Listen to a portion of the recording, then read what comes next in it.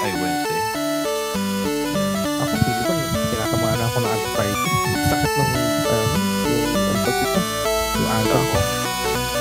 Ako, hindi. Pareho tayo ng ganyan. Ganyan din ako. Hindi siya arthritis. Kasi mo lang siya. Biglang sharp na pain. Oo. Tapos pag tinapak mo ba yan? Kasi yun yung simula naman ng gout. Oo. Hindi kasi yun yung early stages. So, as long as you don't fucking drink that much, then it'll stay that way. Yan lang. Ganyan talaga. Sinyalis ng katanda. I've been having that for a long time. Wala naman ako exercises. Anyway. Yeah. Okay, so welcome. I don't know, man. What episode is this? Hindi pa ba tayo maabot ng 30? I think 30 na to, di ba? Hindi pa. Di ba ba? Or 29? I don't know. So anyway, guys, welcome. Pasensya nyo na, medyo may sakit ako ngayon. May sakit si Inang ngayon. Yun. So dalawa lang kami ni John ngayon. I think Vibs is gonna follow through. May customer daw siya. My God, why am I watching this on Facebook? May what do you call this? What do you call that stream where you eat? Mukbang, no? Mukbang. Some girl is eating shrimp. I don't know. Anyway, so what we're gonna talk about this episode, guys, is E3. So E3 tayo ngayon. Kung anong nangyari, what happened, ano yung mga pasabog, di ba? Kumbaga, ano yung pag-usapan. I think some of you guys have already watched, and we're just gonna show our commentary dun sa mga lumabas, kung maganda ba siya, kung okay ba siya o hindi. So, ang daming listahan. John and I is even commenting, sobrang daming games na lumabas sa listahan. Nakita mo ba? Grabe. I mean, these are a mix of old genres. Even yung mga parang lang nila, parang definitive editions, remastered editions, we'll include them here. So mahaba-habang mga sequel, ganyan. So existing na siya, 16 franchise na siya, may mga sumunod lang. Pero there are also disappointments kasi nga parang marami akong inabagan na hindi siya lumabas. Like from Ubisoft, I mean, let's start off. From Ubisoft, I mean, inaabangan ko ang Splinter Cell, if there was another Splinter Cell coming out, because that's how Ubisoft is. They can just release games because they're using the same platform, they're using the same systems. All they need is a good story and a good setting. Kumbaga, who's gonna create the world and everything. So that's the only thing that they actually do in Ubisoft. Pero they're using or sometimes improving on the old systems that they use. Para if you're a Ubisoft fan, if you play Ubisoft games, like The Division, For Honor, Watch Dogs, yung mga ganyan, it's Assassin's Creed, most of all. They're the same systems. When you check their map settings, it's the same. You can easily familiarize yourself with the systems and everything. So I have no issues with that. Kasi nga, I don't have to start from scratch. Wala na akong expectation. Ito yun. I'm just expecting the story, how the game is gonna bring me. Pero yun nga, as Ubisoft itself, yun lang yung medyo disappointment sa akin kasi inaabangan ko. Pero there are great games on Ubisoft. Diyan, nanood ka naman, di ba? On off. On off? Kasi ako nga, nakakatulugan ko eh.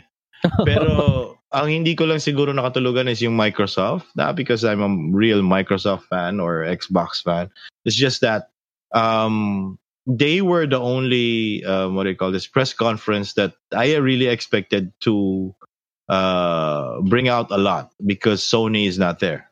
So there's no 50-50 attention span. I already expect what Ubisoft was gonna release on how they're laging may Just Dance dyan, so abang lagi yung mga ganun yan eh. So tapos also pero there are new big conferences katulad ng mga sa Square Enix. They have a big conference this day. Bethesda did their usual, I think it's their second time or third time doing this. doing a press conference on E3 on their own. They're not piggybacking on Sony or Microsoft this time. They have their own. They had a lot of explaining to do. So, diba? Kasi C76? Fallout 76 lang eh. So, alam mo yun. So ang Bethesda studio, this Bethesda Game Studios is the one responsible for it. Sino bang Bethesda, ano yan? What do you call this? Sino bang Bethesda head? What's his name? Who was the CEO? This is Todd Howard, diba? All right, so on Bethesda, Todd Howard summed it up on a few phrases. He said he said na it's been an interesting year for Bethesda games. So with that, with the interesting happens, it's actually surprising that you guys are still here. Kasi yun eh. Yun yung caveat doon eh. Nakakatawa kasi Fallout 76 parang mag-aalisan na talaga yung game yung mga gamers. Kasi gano'n naman sa on all honesty, I think most of the noisiest fans are like 20% of the fan base. 80% are always gonna stay silent about the game. If they don't like it, they just leave. They don't need to say anything. The loudest and the most concerned about is like the 20% na maingay sila. So it just seems that the entire fan base of Bethesda, or those who actually bought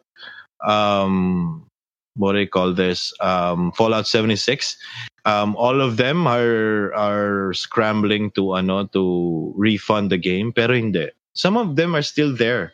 Some of them are just stop playing, probably waiting for the time until gumanda yung game and everything. Pero yun nga.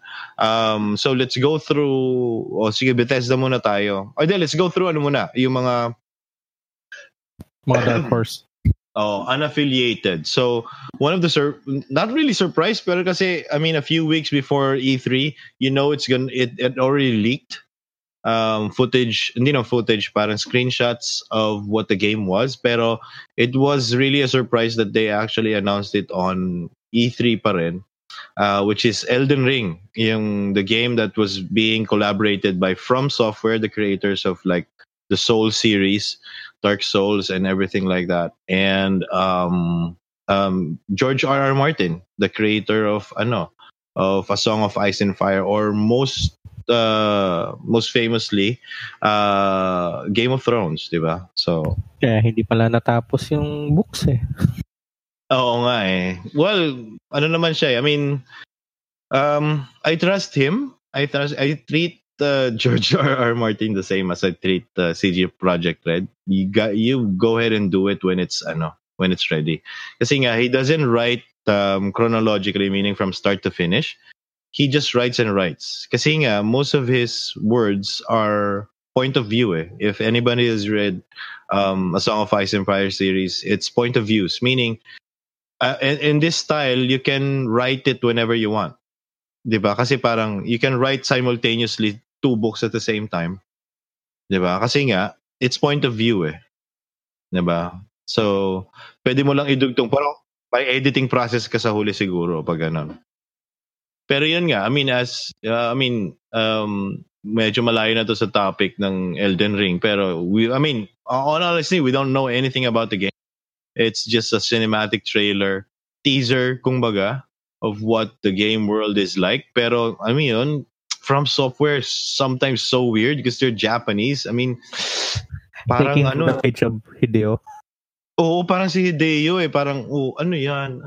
Anong ibig sabihin yan? So, creepy na naman yung world. Parang, ano ba yan? Bakit suot-suot niya yung kamay ng isang tao? Diba? Parang, what the hell is Elden Ring? Pero yun nga, ang usual naman dito is, kaya nagiging trend to sa gaming is, but why movie writers or movie directors are actually, or writers themselves are actually going into gaming. Why? Because that's the trend now. That you can hire writers. They don't really know anything, even if they don't know anything about the video gaming industry or whatnot. You don't care because what you're trying to go for is a good story that you can build a game world around. So because of the technologies ngayon, kaya mo nang gawin yun eh. Ang dami-dami ng breakthroughs pagdating sa storytelling sa mga iba-ibang video games. Minsan sobrang pangit ng game pero ang ganda ng story eh. 'Di ba? I mean, madali na lang yung mga ganun. Yung pinapanood mo ba yung documentary ng what do you call this? Documentary ng For Honor, 'di ba? So, 'di ba? So yung For Honor is this writer was like gusto niya maging baby yung game mismo. Why? Because he knows about the video game industry. And yun yung problem if you're attached to the game also. You can be attached to the story, pero if you're just a writer, if you just created the world with the pen and paper, then stay out of the gaming industry na. Stay out of the technicalities of the game. Hayaan mo na kung anong mangyayari dun sa game. Pero yung story kasi, yung lore is different. Because, people like me actually look for a lore in even the simplest game. Kasi you wanna find out more underneath the game. Kaya ba, hindi discuss ng game yon kasi naglalaro ka, tapos you finish the story. Pero may mga characters na parang, ano kaya story behind nun? So may mga YouTube channels na nagdidepende sa yung content nila is focused on the lore, on specific parts of the game, specific storylines, characters, and everything. And the sources for these are the ones that the writers actually wrote, not the developers. Diba? So, yan, ngayon, E3, ang daming RPG. This is probably the most RPG-centric E3, most of all. There are no super bagong RPG, pero most of the games that are released is RPG. So, medyo parang kinain ng E3 yung nila. Pinangalandakan nila parang 2 years ago. Contra, bumalik na. Yun nga eh. Yun yung mga surprising kasi madami din ganun eh. Like, nobody asked for it and it's coming out. Diba? Yung parang, saan ba yun? Sa Nintendo, right?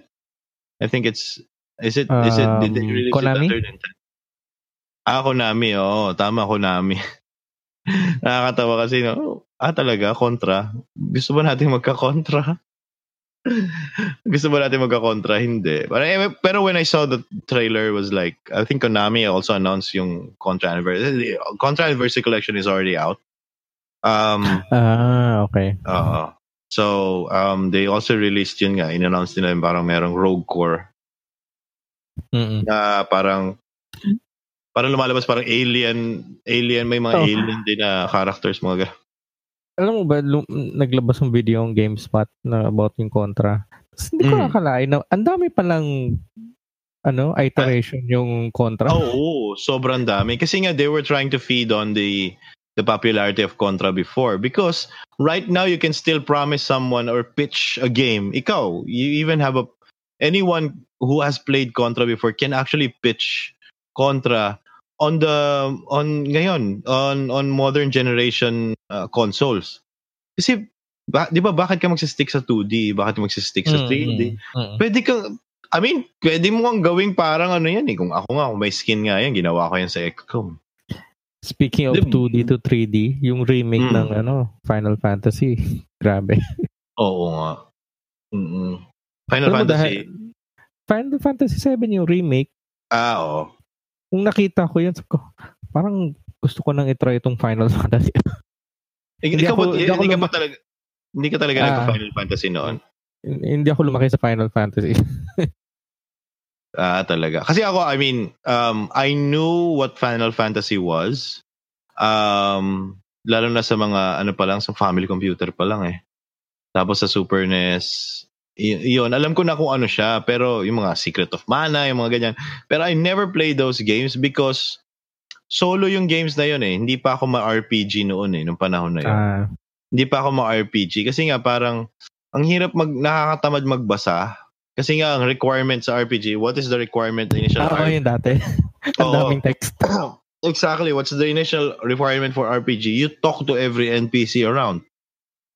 I think Castlevania 2, dun pa lang na-turn off na ako sa Castlevania 2. Kasi Castlevania first, di ba? Yung first Castlevania is like 2D action game na mahirap, di ba? Tapos I think Castlevania 2 came out and then you can talk to people on the town. It was like, why am I talking to people in the town? So I have to talk to them to actually know what am I gonna do or ganyan-ganyan. Para sa like, katamad. Syempre, I was playing on console. So syempre, na-expect ko parang action lang naman ng laro, di ba? Pero it's not that I'm against reading kasi nga, at that time, I was also playing on PC and I was reading Civilization. Text sa Civilization. So I was into that. Pero sabi ko, kasi mas relax sa PC pag mga ganong klaseng games, di ba? Pero pagdating mo sa console, you expect action, you expect ganyan. Kaya mas mabenta ang action RPGs pag kumpara sa kahit anong RPG, di ba? CRPGs, di ba? Yung mga computer RPGs. Ngayon kasi parang yung CRPG kasi is parang it's now not only PC. Dati kasi parang PC lang yan. Hindi na sa PC yan. Basta CRPG is already a genre on itself. Usually isometric yan. Tapos may mga party kayo. Pero it can be played on consoles now kasi nga sa technology and all that. So yun, ano pa ba? Isa pa, nakakatawa. We didn't expect it to, or nobody expected it. They have hints that Nintendo was working on it, pero they didn't expect it this early na Legend of Zelda, Breath of the Wild 2. Diba? Kasi, and they were calling it Breath of the Wild 2, which is funny. Kasi dapat, diba, parang usually Legend of Zelda and then another title. Pero they're continuing parang Breath of the Wild 2. So it's not an expansion. Siguro they initially made it as an expansion, pero parang sila, ang laki ng game. Sige, part 2 na lang, diba? Siguro ganun nangyari. Kaya nakakatawa kasi this is the first time I'm seeing, I don't know, Majora's Mask, does it have a part 2? No, I think it's just one game, di ba? Hindi ko alam. Nakakalam niyan. Sino? Si Rainier. Si Rainier. Nintendo fan kasi yun. So, yun nga. So, alam mo, Legend of Zelda, ito, announced din, parang Link's Awakening, di ba? So, parang, oh my God, parang Breath of the Wild. So yun, ano pa ba?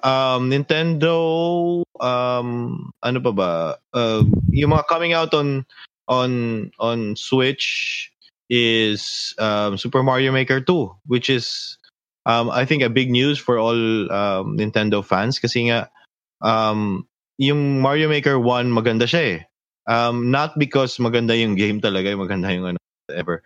Pero the community is so crazy kung ano yung mga pinagagagawa nilang levels and everything. So, nakakatawa kasi challenging siya.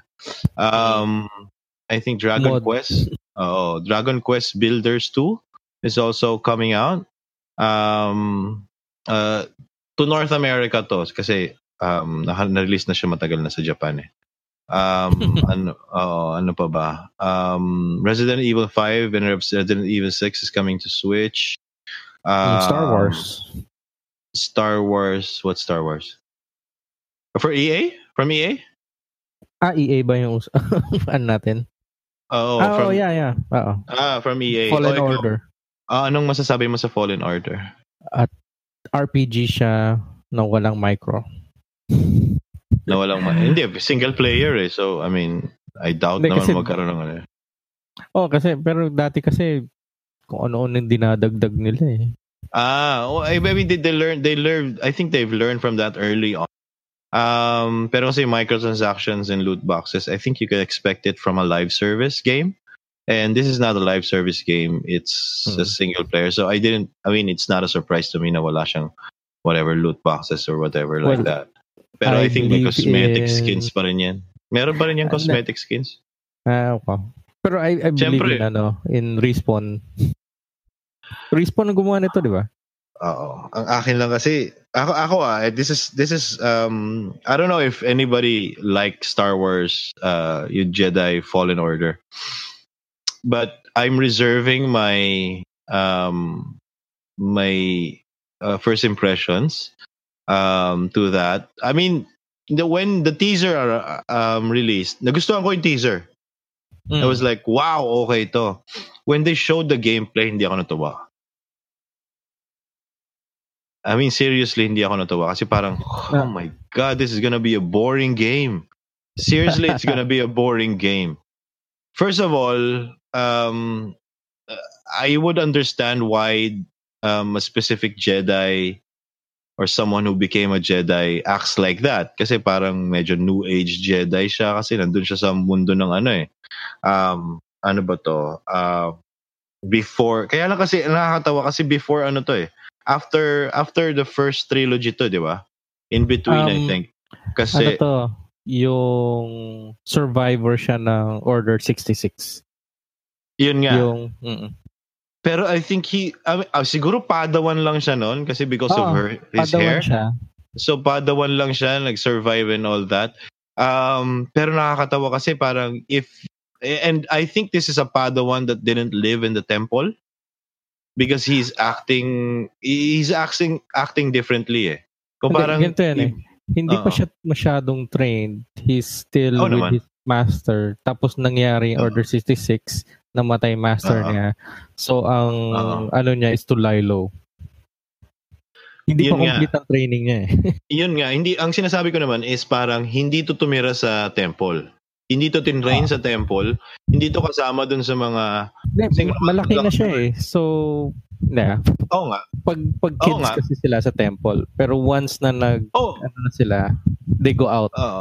Oo nga. Pero kasi I don't think na talagang tumira siya sa temple. Why? Because he doesn't have the decorum of like an Obi-Wan. He doesn't have the decorum of an Obi-Wan. Para siyang Luke Skywalker. Para siyang Luke Skywalker. Nakatira siya sa backwater planet. And whiny ba? Why? Because hindi naman siya whiny. I'm saying is parang yung decorum kasi ng isang Jedi is mostly reserved. Ito kasi expressive eh. And the Jedi Order doesn't like expressive people. And you will be called out sa expressiveness mo. Pwede ka mag-init ang ulo mo parang into the fight and everything, pero making snide comments while you were is not becoming of a Jedi. So parang I don't know how they're gonna spin the story here of why, pero it's a good na parang siguro Padawan to na tinitrain outside of the order, outside of the temple. Kung ba parang malayo sila, backwater planet. O parang chapter siguro ng Jedi somewhere. O kaya siguro rebellious din yung master niya. Parang hindi, dito tayo mag-train sa malayo. Dito tayo mag-train sa isang planeta na to kasi force sensitive ka, mga ganyan. So parang siya, kumbaga parang mahilig silang mag-makeshift ng parang yung kung ano na lang yung gamitin nila, kung paano na lang sila. Tsaka the way he was using his lightsaber is more of like yung tradition. Yung isang Jedi game na lumabas? I think it's from EA din. Kotor? Recently o matagal na? Yung apprentice siya ni Darth Vader. Tapos parang siya. Yun. He uses lightsaber like that. He's not Force Unleashed. He doesn't use the lightsaber as one of the 7 forms. Hindi ko makita eh. Hindi ko makita yung mga forms doon sa mga galaw niya. So parang sabi ko, bakit parang ang tagal niya nang hindi gumagamit ng lightsaber?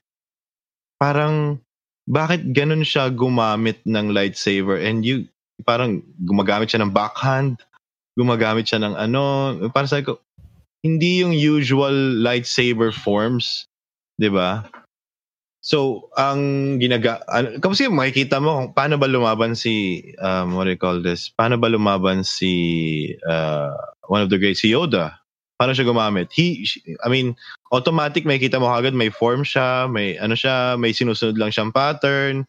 Kasi lalaban siya against sa another lightsaber na alam din niya kung ano yung ginagamit na form. Ano yung pangontra doon. And tagal niyang matalo yung double-bladed electrified staff nung isa, samantalang Jedi siya. So para sabi ko, yan yung unang-una mong malalaman talaga kung paano ka lumaban sa Jedi or kung lumaki ka sa temple. Yan yung mga unang-una Alam mo kagad kung paano lumaban gamit ang lightsaber, yung mga specific forms, kung paano ka. Pero talagang sabi ko, para tong backwater na ano lang, parang si parang si Rey. So parang sabi ko, di ba? So parang si Rey to. Parang yung unang laban ni Rey kay ano. Oo, parang wala lang. Haphazard lang. Oo. Kasi maiintindihan mo yun kung Sith ka.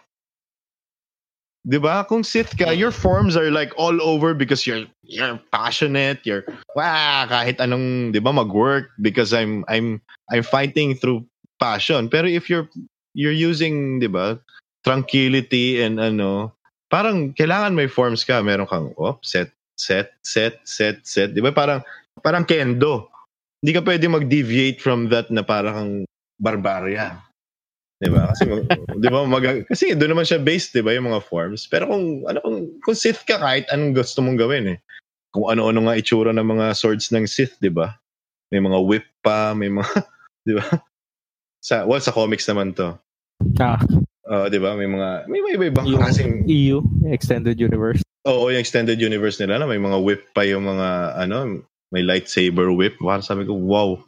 Sobrang iba talaga ang mga Sith talaga kung gumamit. Kaya nga mas gusto ko ang Sith kasi parang hindi lang sila kulay brown Pwede sila mag-neon colors kung gusto nila. Pero yun nga, I mean, I hope for the best, pero what we're seeing naman is very a very early build of Star Wars Jedi Fallen Order. And kasi nakita mo lang agad, 'di ba, sa simula? Kaya siya gawa ng sino nga gumawa? Respawn. Nakita mo? Tumakbo sa pader. Sabi ko, wow. Respawn talaga. Respawn nga talaga. Hindi game ng Respawn yan pag walang wall running. Walang wall running. Sabi ko, Respawn talaga. Pero nakornihan nga ako dun Sabi ko, kayang tumalo ng Jedi kaya ang pinakamataas. Sabi ko, bakit siya kailangan tumakbo sa pader? Pero it's a cool, It's a cool. Medyo na lang ako nun din na kasi parang context ang hinahanap ko Yung tinatawag nilang, I think, in-explain yung mga powers sa isang yung sa E3 EA Play, I think, yung in-explain nila ba why the Jedi, yung tawag na power sa parang it's a middle between a force pull and a force push. Tapos I think I forgot what they're calling it. Pero yung how Kylo Ren stopped a particular beam of blaster. So kaya niyang gawin 'yun, 'di ba? So kaya mong gawin 'yan. So parang sabi ko, wait lang, context, paano mo natutunan 'yan? Kasi isa lang naman ang gumawa niyan talaga sa lahat ng Star Wars Cinematic Universe, 'di ba? Si Kylo Ren lang. So wala pang ibang nakakapigil ng blaster. Kahit si Darth Vader hindi niya pa nagagawa. Ginagamit niya yung lightsaber niya pang deflect. Diba? Pero siya pa lang talaga yung nakakapigil and all that. Kaya ngayon nakakatuwa nga kasi parang, diba, on the movies, it's like Kylo Ren is like, he can stop a blaster. Diba? Pero his Deminor is like weak. Diba? Yung parang hindi talaga siya ganun kalakas. So parang, doon lang ako na-disappoint doon sa Star Wars. Pero anyway, yun nga, who was this that was in the movie? That was in the movie dun sa yung Star Wars, yung Rogue. Rogue One? Yung Rogue One? Oh, yung Rogue One, he was there, di ba? Si Forrest Whitaker. Si Saw Gerrera. Yeah, he was there, di ba? So parang sabi ko, okay, so after first trilogy to, and probably before A New Hope again. Kasi they're struggling to fight the parang resistance na naman sila. 'Di ba? And there's still no Rebel Alliance talaga, 'di ba? Wala so parang resistance pa rin. So yun. So yun nga, I hope it's a good spin sa story and I hope there's a playable woman. Parang Waga token ano lang to, parang isang side lang to, tapos makita natin parang Cyberpunk 2077, di ba? So it's the same na parang we're just seeing the male version of it, pero there's also a female version of it because I think I'll play the female one. Parang ang taba kasi ng Jedi. Wala lang, parang ang bulky na itsura, tapos bland ang mukha niya. I mean, it's the same feeling. When I saw sa teaser talaga, he looks great. It was like, uy, okay to. Para siyang bata lang talaga. Para siyang boy lang talaga. Tapos, pagdating doon sa gameplay, parang like, parang yung X-Men, parang yung X-Men, X-Men. Parang yung Marvel Avengers na nirelease nila. Parang ganun yung mga mukha. Di ba parang, ha? Sabi ko, hindi mo sinunod yung MCU, hindi mo rin sinunod yung comic look. Tapos gumawa ka ng sarili mo, tapos nakita mo na kagad pag-announce nila, this is our own interpretation of the... Really? Fucking fake hair and shit. Hindi kaya yan? It's a rights issue. I don't think they have Marvel on board. Hindi, kasi, well, yeah, yung image, yung mukha kasi ng actor, baka may yun eh. Yeah, I get that. But you can always take it from the comics. How did Captain America look sa comics? How did ganyan? Pero you were trying to imitate the MCU as best you can. And that's what you get. Speaking some D-list actor. Parang yung may nakita akong comment na bakit nakasuot ng hockey armor itong si Captain America. Captain America. Ano yan? Parang sa Batman. I don't wear hockey armor. Di ba? Pero nakakatawa lang talaga. Nakakaawa lang yun. Kasi, ito honestly no, except for like Spider-Man, yung mga one-off, yung mga single superhero games. Pero yung group talaga, hindi siya talaga work. Wala pa akong nakikitang Marvel na kumikita talaga ng todo except Spider-Man. As a game? As a game. Parang Batman and Spider-Man lang talaga yung kumikita. As an X-Men, have you seen an X-Men X-Men game that took off, that like beat like Skyrim or whatever? Wala, di ba? Parang ganun ka-blockbuster. Parang yung sa X-Men sa arcade, yung side-scroller at saka yung fighting. Oo. Tama. Yun lang talaga, yung parang wala ka talaga makikita na kumita. Yun nga, yung fighting games nila is great, di ba? Pero that's like, that's not really the lore, di ba? Parang gumawa lang kayo ng separate tour kasi gusto nyo maglaban sila ng Capcom o ng Street Fighter. Diba? Parang sabi ko, okay. Gets ko yan. Pero yun nga, wala masyadong EA ngayon, Wala masyado, Puro old legacy line. I think they're not their 2020 sports series, which I know what's gonna happen again, di ba? Parang, alam mo na yung mangyayari doon alam mo na yung mga cards na naman yung mga money, di ba? Oo. Tapos ano pa ba? Wala, Apex Legends Season 2 was like, this is all Respawn anyway. It just so happens that EA is the publisher, but they don't have any hand in the developing or whatnot.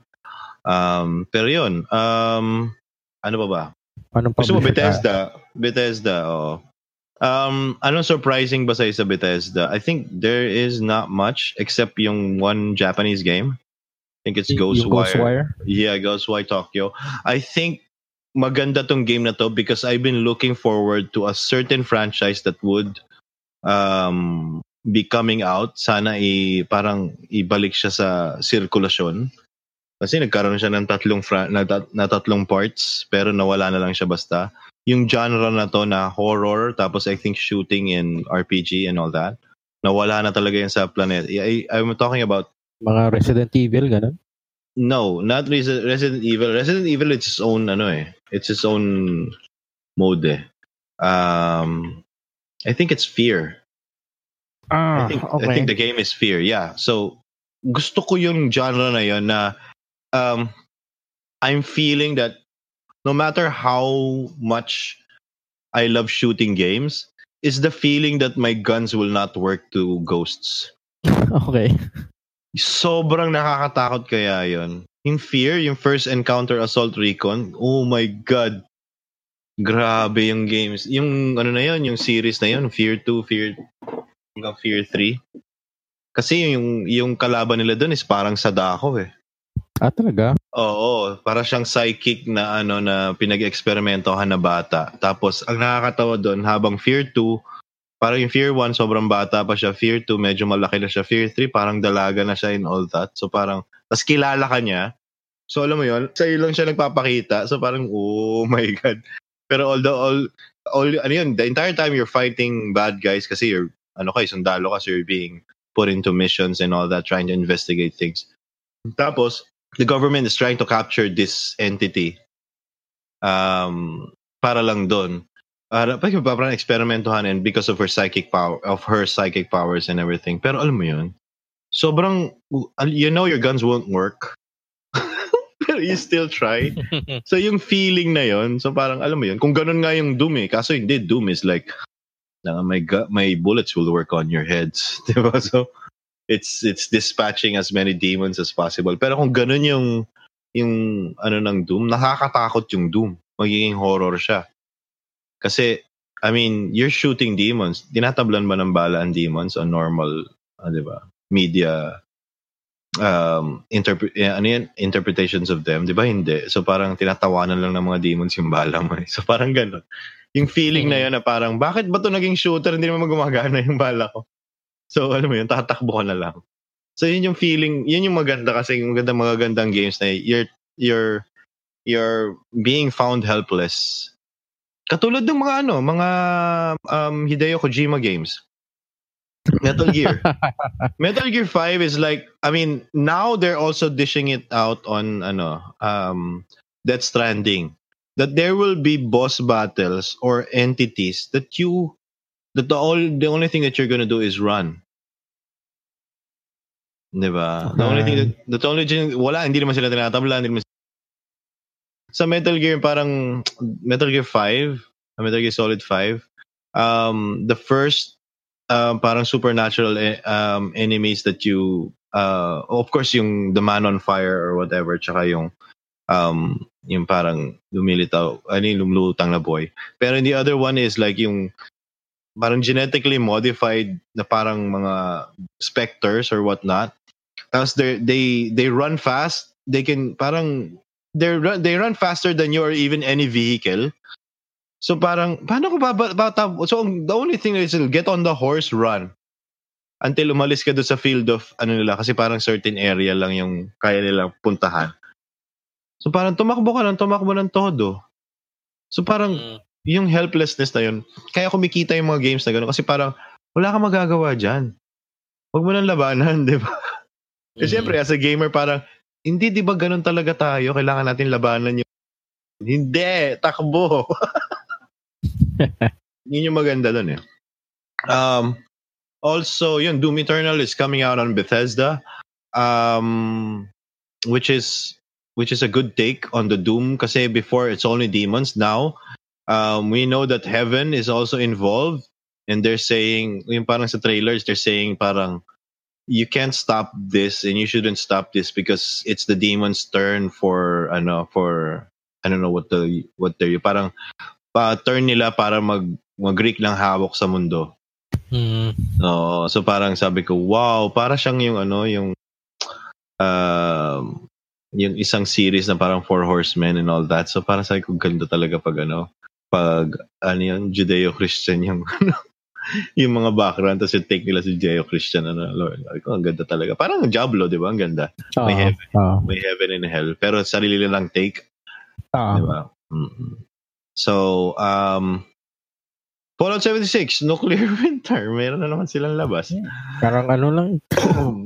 Pero pinagmamalaki nila, di ba? Parang, yes, the NPCs are back. Yung parang, dude, you should have released that one. Sumabog na yung Granada. Diba? Because that's what everyone is expecting. You didn't announce it when you announced it on your E3 last time, diba? Parang hindi nyo sinabi na ganito pala, diba? Pero dapat talaga nilabas nila. Sinabi nila, hindi, walang NPC dyan. Kayo lang. You are the NPC. The player is the NPC. Di sana nag-roleplay yung mga tao doon, di ba? Sayang. Wolfenstein Youngblood, yung ongoing series ng Wolfenstein, which is great. Yung anak naman ni Blazkowicz ang bida. Ano pa ba? Meron din yung Commander Keen pero Cyberpunk is this under CD Projekt Red, diba? So Cyberpunk mamaya na si Cyberpunk kasi medyo malaking pasabog. So Final Fantasy 7, the Square Enix Final Fantasy 7 remake. We saw gameplay which is surprising kasi parang it's a mix of the old parang menu tapos action oriented using your sticks, your control sticks. So nakakatuwa siya kasi parang hindi ka pwedeng pag mag-switch ka sa susunod na player parang gamitin pling pling pling. So, nakakatuwa lang. Pero yun nga, I mean, I'm excited for it to come out. Final Fantasy 8 has a remastered version now. Yun. Next year bang lalabas yan? I think so. Ewan ko kung ilang CD yan. Joke. Kasi sa PlayStation ang daming CD. Kasi CD lang na dati. Hindi naman DVD yun, di ba? PlayStation 1. So, ayun. I think it's if it's a remastered version, sana remastered talaga. I don't like the menu of Final Fantasy 7 and Final Fantasy. Yung gameplay walking through a screenshot. I don't like that. Because I like this new version. Tsaka Final Fantasy 7 Remake, I think, in my opinion, I think they made it and they made a remake because they made several media productions of the series. Meron kang movie na ganun yung itsura nila Cloud, pero you have a game that has cartoons. Diba? Why not just make cartoons sana? Pero yun. Tapos gumawa pa sila ng isang game before everything else is they made a game called Crisis Core. And Crisis Core features cutscenes that how the other characters really looked. Na CGI talaga siya na parang movie. So parang ang ganda nila tignan, bakit hindi nagiging game yan? So I think they just continued that para maging relevant yung mga ginawa nila yan. Kasi sayang pera eh. Diba? And if you have Final Fantasy 7, you can now watch those. Why? Because it makes sense. Diba? Now it makes sense. Because yung parang continuation ng itsura ng mga characters. So, okay lang, okay talaga, okay siya. And I think it's a good. Pero for me, it's nothing new. I don't think the story will change or anything like that. It's just playing it on a different media. Like playing it on, yun lang talaga siya. And yung hype dyan magda-die down pag lumabas na yan kagad. Kasi wala na, natapos ko na to eh. I'm just remembering it eh. Yun lang naman talaga siya. Yun lang yung hook niya kung bakit bibili ng mga tao eh. Otherwise, siguro, pa-experience mo sa anak mo yung bago, di ba? Parang ganun. Nung bata ako, yan nilalaro ko. Yan, laruin mo na. Di ba? Pero ano pa ba?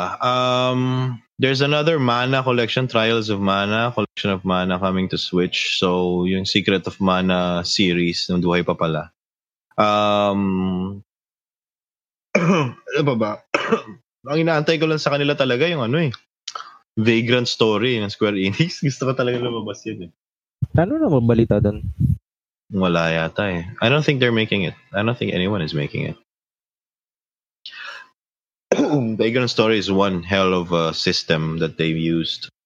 Kasi it focuses on the old RPG mechanics plus what do you call this? The timed one? Yung you have to press X on a particular Cutscene. Anong tawag doon? Yung kalimutan ko. Pero yung yung sa Telltale. Parang ganon. So, it mixes both of those. Ibig sabihin, when you do that on a specific action, it increases your combo. So, kasama siya as a gameplay mechanic. So, maganda talaga. Kasi parang, kung lazy ka lang na, attack, attack lang siya. And you'll get more. Pero if you time it right, pero hindi niya sinasabing, press X on this. Hindi.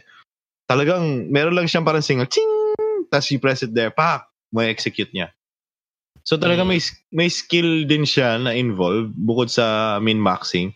So parang nakakatawa yung game na yon. Gusto ko lang siya lumabas ulit, even with the same mechanics and probably something new. Kaya lang I don't think they have the energy for it.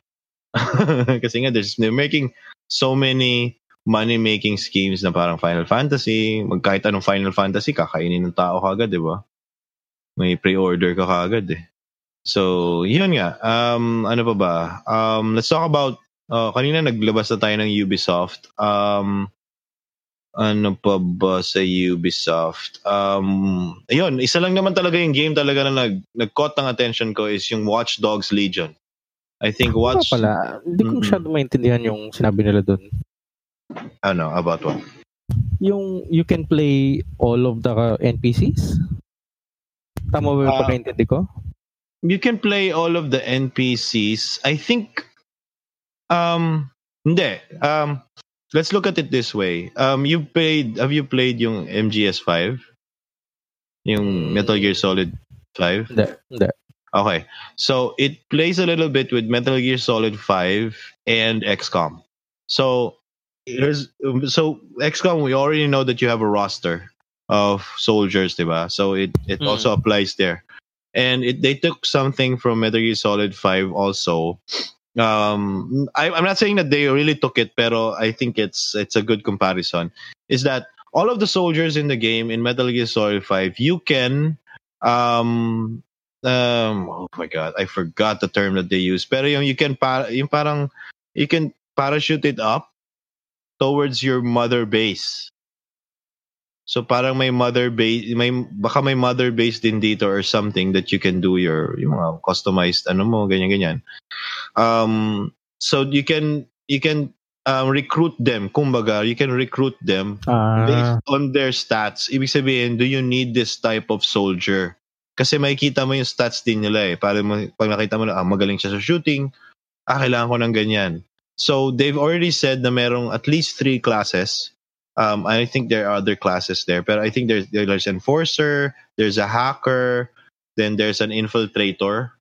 So based on those stats, ano ba yung mas need mo, ano ba yung nagkukulang ka, ganyan. So that's where the XCOM part plays, yung hatak niya na parang nauubusan na ako ng enforcers, 'di ba? Kasi they're dying and that. So I need more. 'Di ba? Tapos may i-level up mo yung isa tapos malulungkot ka lang kasi mamamatay, 'di ba? So, diba? So, I mean, it plays on that. I'm just not, kasi with those systems in place, I don't think it's gonna be a big open world map. So, ano na siya? Parang squad-based na Squad-based, pero I think one by one you can control. I hope that you can control them. I mean, ibig sabihin yung what I'm saying is parang team kayo pumunta doon, tapos isa-isa mo siyang gagamitin. So, para siyang yung old Commando game. I don't know if you've played that. Yeah. Nalaro ko siya. Gusto ko, I mean, if all of those elements come together, this is gonna be a hit. Automatic, this is gonna be a hit. Kasi sobrang strategic ng game na yan kung lalabas. Oh my God. Kasi you're playing, like, you're using them as pawns eh. Plus, they have their own specialties, ganyan. Yung isa, papwesto dito, mag-hack. Di ba parang sa Commando din, yung parang may isa dito, may sniper, yung isa ganyan. So, alam mo yun? So, oh my God. Ang ganda ng game na to. Pero hindi naman natin nakita yun doon sa gameplay na pinakita nila. Medyo kakatawa na lang kasi parang ang number 1 seller nila is you can play an old lady. Di ba? So, ang caveat nila or ang tagline nila is you can play anyone. So, parang syempre, if you can play an old lady, you can play anyone. Diba? But can you play a kid? Di ba? That's the ultimate spy infiltrator. Bata. Di ba? Parang babaeng little girl na may lollipop pang ganyan tapos marunong mang-hack. Mas astig yun. Mas astig kaya yun, di ba? Diba? So, pero yun nga. That's Watch Dogs Legion. So I'm surprised. I think it's gonna release. It's gonna release next year, and we're gonna hear more about it because I mean Ubisoft has a solid marketing team, and they don't really they don't have like a silent period. Kumpara sa ibang developers, they don't have a silent period. They just talk about so much of their games. Even if it fails or not, they're still talking about their games. So, yun. Pero I mean, there's another one is like Roller Champions. I think the demo is gonna expire today. Pero it's some are saying that it's a human version of what was that game?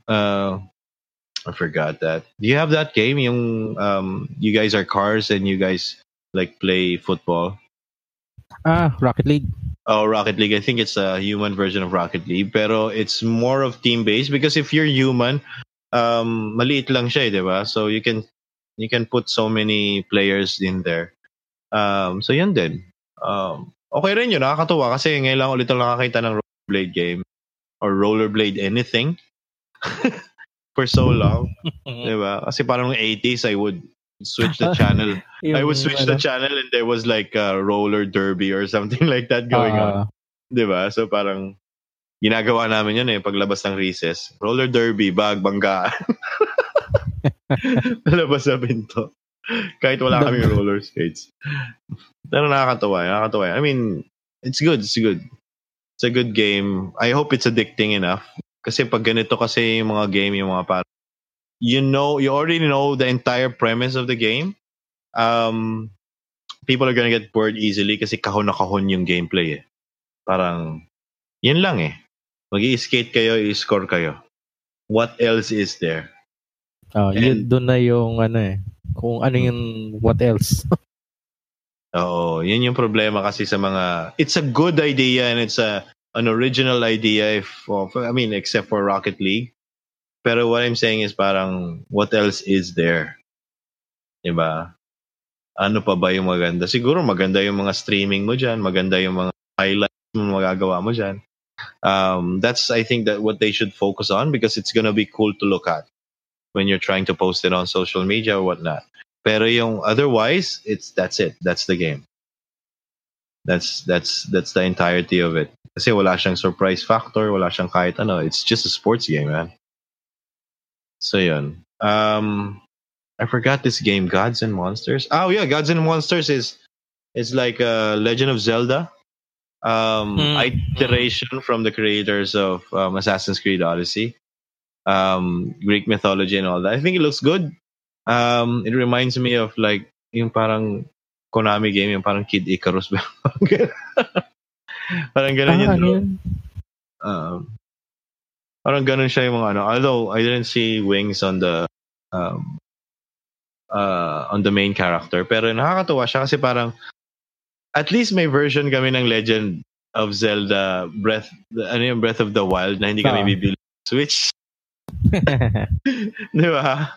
Kasi this is coming out on all platforms. So, yun. I hope it does good. I hope they do good. So yun. Ano pa ba? Ano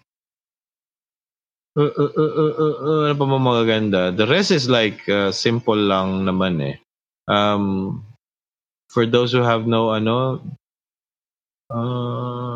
Dauntless, I think it's a free game from the Epic Games Store. It's coming to Nintendo Switch via Phoenix Labs. The only problem with Dauntless right now is the queue is so long kasi siya crossplay siya Pero it's like the free version of Monster Hunters. And it's using Unreal Engine. So walang unique about that? Dauntless is, wala masyadong unique. Parang ano lang siya, para siyang clone ng Monster Hunters.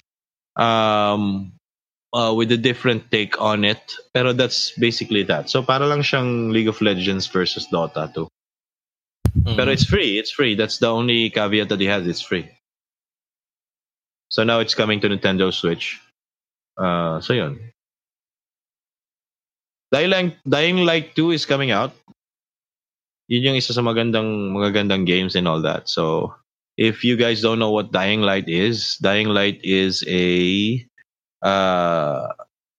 first person parkour / zombie game. And right now I think the trailer announced that he's also infected. So he might have special powers now. I don't know. It's probably just adding to the tech tree or to the skill tree pala. Tech tree pala sa mga ano yan, Forex. Maka PC talaga yun.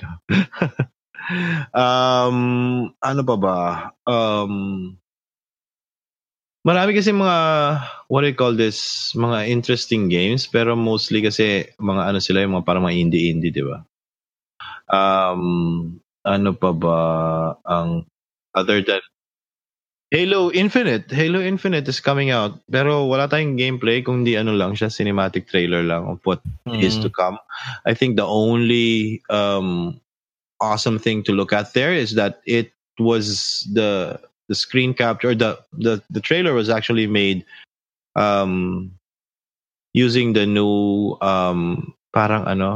using the new engine of Xbox Project Scarlet, which is the new console that Xbox is coming out with, which is, I think, really powerful.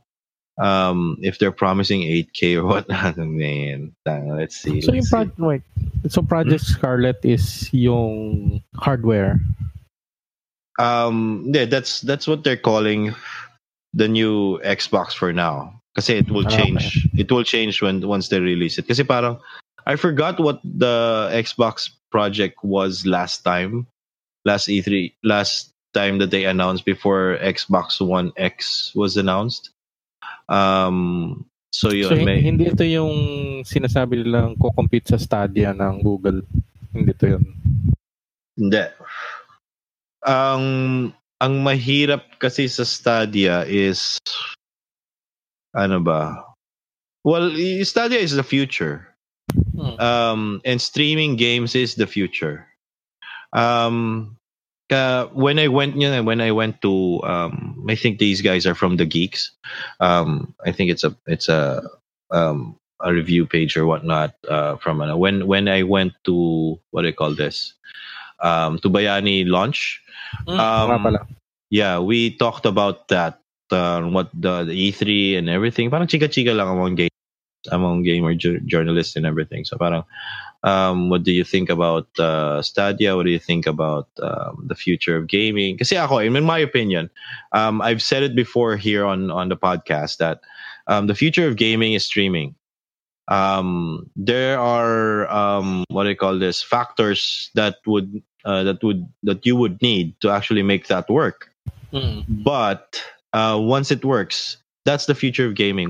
Why do I say that? Because it alleviates you from buying every single piece of game. There are times, let's be honest, there are times that you actually pay what, $60 or $2.5, mga ganyan. Sometimes mga PS4 is like 3,000 per piece. And then you barely touch the game. You barely touch the game. Why?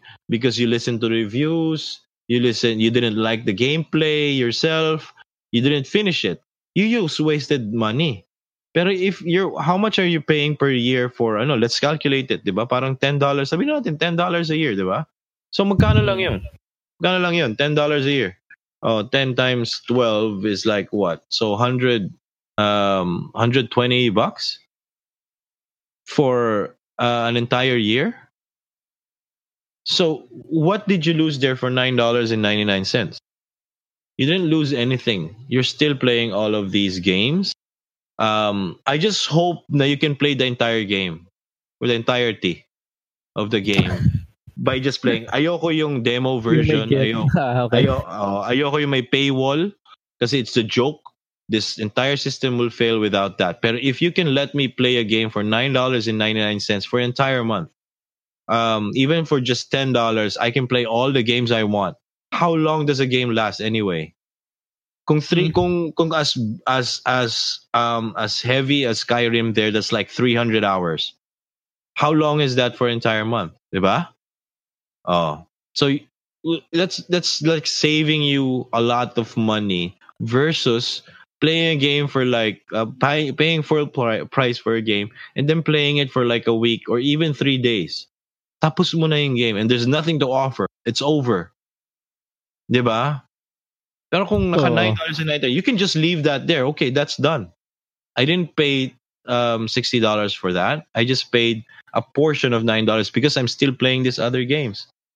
Now you can collect games. Now you can have ganon. Pero if you're a collector, there's still collector's edition pa rin. There's still people out there who still want to own games. Then own a game.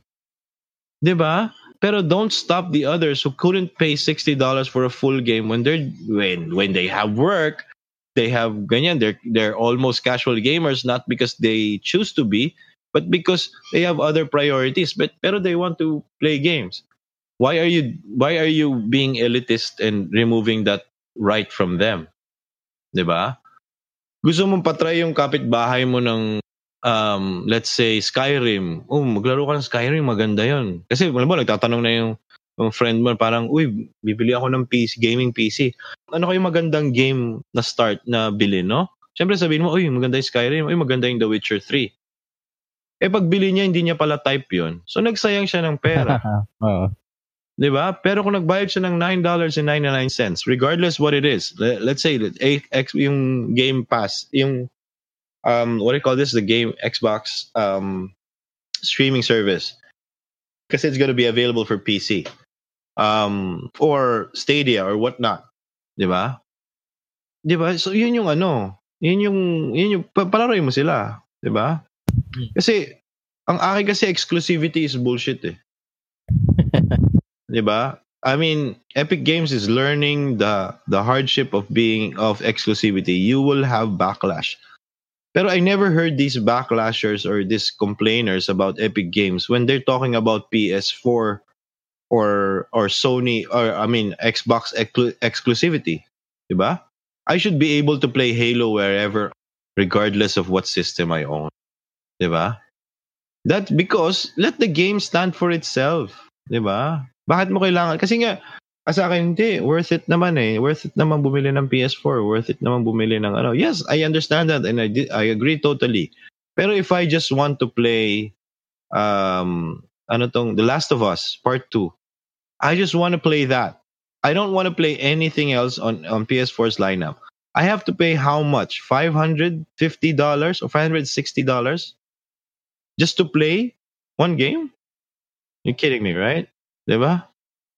So I have to find, kasi ngayon nga di ba, hindi na importante ano ka sa kaibigan mo, really? Now, this time and age, you have to look for a friend who has PS4 and has, is it really that easy now? Di ba? Siyempre gusto mo sa bahay ka lang on your own time and everything. So, yun yung sa akin, it's the future. Ang magiging problema, yun nga yung factors that would come into play is like how much bandwidth are they gonna ask? Is it okay? Is it the same as having the same bandwidth while I'm watching in Netflix? Will they? Kumbaga parang ang bandwidth lang siyempre sa Pilipinas. Let's say example natin parang 3 Mbps lang yung internet niya. Mabilis naman yun, makaka-load naman ng YouTube videos yun without stopping or whatnot, di ba? Unless sobrang dami niya sa bahay. Pero if you're the only one watching, the 3 Mbps is okay. So, is that okay to actually play games? Or am I playing on lower settings? Diba? Mm-hmm. As my bandwidth goes up, what is the threshold for like 4K gaming? Diba? So, yun lang yung mga questions ko pagdating dyan sa ganyan. And also, kasi magkakatipiran dito sa game lineup eh. Less games but hopefully quality pa. Yun nga. I mean, Google may have presented a good future, parang foot on the future, and they've already seen it when they saw Xbox Game Pass or whatnot. Origin Premiere, di ba? Ganun din siya eh. Although focus lang sa kasi Origin Premiere sa mga Origin games lang, mga EA games lang. So yun yung nakikita nila lang, what if we can be the one for be the overall gaming list, makukuha natin lahat. Yung mas maganda, di ba? Pero yun nga yung dun eh. What are your lineups? What will hopefully submit to your platform or whatnot? Kasi lalabas yung bagong platform talaga yan, Stadia. Di ba? So, yun lang. I hope they have good lineup. I don't want to see old games there. Kasi yun yung magiging initial lalabas dyan, yung lineup niyan, kahit mga 100 lineup niyan. Puro old games, may Skyrim dyan. Yung mga pinagsawaan na ng mga developer, gusto lang nila kumita ulit ng pera. So parang, yan na yung lalabas, automatic yan ang lalabas dyan, kapatid. May Divinity 2 dyan. Yung mga tapos na sila The Witcher 3, lalabas yan dun. Kasi wala na eh. They're done. The developers are done marketing that game. They're selling it at lower price now. You know how much The Witcher 3 is now? It's like $500, man, for the entire series. 500 pesos on Steam. I was like, ganyan na siya kababa from full price of $60. So, magkano na lang siya ngayon? $10 yata. $10 na lang. So, ganun siya kababa ngayon. Yan din ang gagawin nila sa Stadia. Kunin niyo tong mga games na to. Kunin tong mga games na to. Wala na. Kumbaga, nung panahon natin, abandonware tawag dyan, di ba? Libre na yan eh. Di ba? Libre na yan eh. Kahit downloadin mo yan sa internet, di ka na pagagalitan yan. Hindi ka na pirate ang tawag niya. Kasi wala na, abandonware eh. Kasi wala na yung kumpanya. Wala na yung kumpanya, di ba? Abandonware yan eh. Wala na nag-available. Kuha ng paycheck para dyan. Di ba? So, yun na yun. Pero ngayon kasi iba na. Kasi ngayon, even if you go back, 10, 15 years, the games, they're still good. We still have good games from 2003 or 2004. Di ba? Parang, magaganda pa yung games na yan. So, talagang pagkakita. Pero how far back are gamers looking? Like 5 years, di ba? 5, 6 years, 10 years? 2010, 2011 is the greatest gaming year of all time for now. I mean, in my opinion. Di ba? Walang tatalo pa rin doon. Pero yun nga, ilang taon lang yan, 8 years lang yan, di ba? So, lahat yan, lahat ng lineup na yan pupunta doon. Pero yun, okay lang yun. $9.99 to old, parang Netflix, watching old movies, it's okay lang, di ba? Wala namang issue. Yung Netflix subscription, yung mga luma, manonood ka ng mga luma eh. Yeah. Walang issue, di ba? Kasi you just want the option to actually watch those on clear. Hindi ka na magda-download sa internet or magpa-pirate ka pa sa mga torrent or whatnot. Di ba? Gusto mo siyang panoorin nagbabayad naman ako eh, so panoorin mo ako. So ganyan din ang gusto ko. Ganyan din ang gusto kong mangyari. Di ba? Number 1 ay yun nga yung speed. Number 2 is yung mga lineups nyo. Number 3, will the lineups go away a certain period of time? Hindi ko na ba siya sa Netflix. Oo, kasi syempre naglalaro ka eh. Paano kung yung mga too late the hero ka na parang ngayon ko lang. Katulad mo, Final Fantasy 7 or Final Fantasy series, gusto mong laruin online. Ngayon mo lang siya nalaro. Tapos lang siya, available lang siya for like 90 days. Tapos hindi mo nalalaro yung iba kasi wala na. Kung isa pa in the middle of your game na parang ganyan, hindi mo na natapos kasi tapos na yung period. Sana walang ganon. Although expected ko na may ganon kasi nga, di ba? Pero it's siguro Netflix style na I'm sure meron silang parang algorithm sa back end na kung wala na masyadong naglalaro nito, might as well take it down. Actually, yung mga magsa-search ka lang sa sinasama nila sa algorithm yan.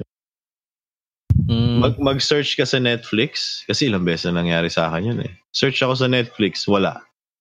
After mga 2 months, nandun na.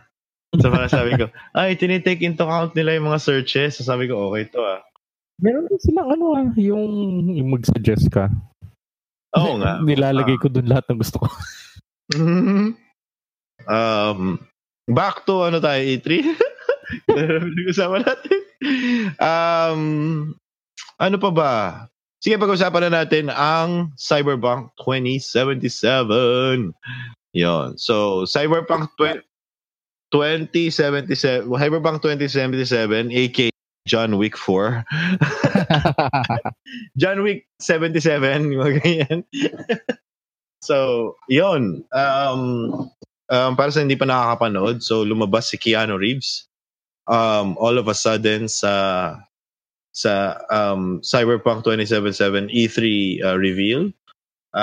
Kung saan hindi naman, I mean, they didn't show any gameplay of Cyberpunk now. I think they showed it on closed doors. Pero yun talaga yung magandang reveal. Ulat na. Johnny Silverhand ang pangalan niya. So, Johnny lahat ng pangalan niya, John. Mukha siyang John Lahat ata ng role niya, John, yung pangalan. Oo. Hindi John, pwede siya sa Jack. Jack din si John, diba? Alam mo ba yun? Ang palayaw ng mga John is Jack. So any character that has a Jack, unless they're really named Jack, parang sinulat sa birth certificate nila Jack, they're initially John. That's the Kasi pag yung mga Johnny, pang mga mga pang yan Italiano yung mga Johnny, 'di ba? Mikey, 'di ba?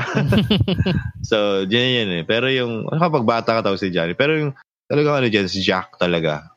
Yun. Parang 'di ba, parang Charles is Chuck. Yun. So, yun yung mga palayaw talaga ng mga yan. Parang sa atin, 'di ba, may pangalan tapos biglang Bong, hindi naman natin alam kung saan ang galing. 'Di ba? Hindi naman kasing unpredictable ng Pilipino yun. Mga alam mo yan.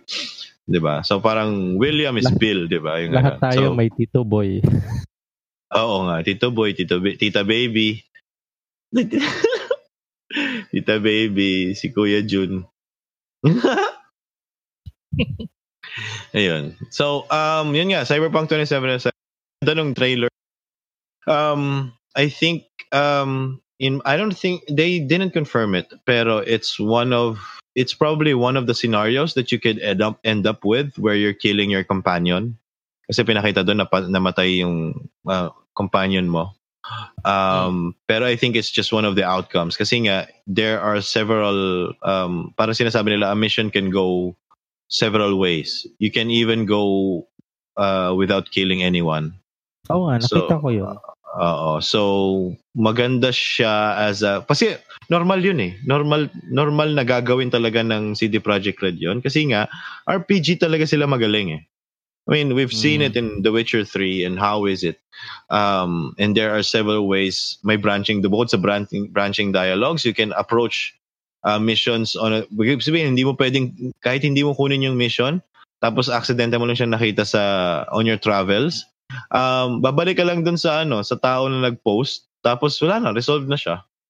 Kumbaga hindi mo na siya kailangan kausapin initially tapos gagawin mo yung mission tapos kakausapin mo siya para makuha yung reward mo. Parang kung nakita mo siya aksidente sa kalye tapos na-resolve mo na kagad siya, yun. Pwedeng kasama sa dialogue na parang sasabihin lang sa'yo dun sa mission yung objectives list mo, sasabihin lang sa'yo pumunta ka dun sa board para kausapin ng tao na to. Okay, so pagkausap mo doon sa tao na to, sabi niya, kasi ulitin niya yung mission, sabi niya, may pinapahanap kasi akong ganito, parang ring, ganyan. Tapos kasama na sa dialogue mo, sabi niya, ito bang ring na to? Ganyan, tapos sabi niya, thank you, tapos na. So, ganun sila, magaling sila sa quest detail, tsaka, I mean, they've already admitted it on a no-clip on YouTube, or no-clip documentary on how they made the quests, and they really make sure na nagme-make sense siya.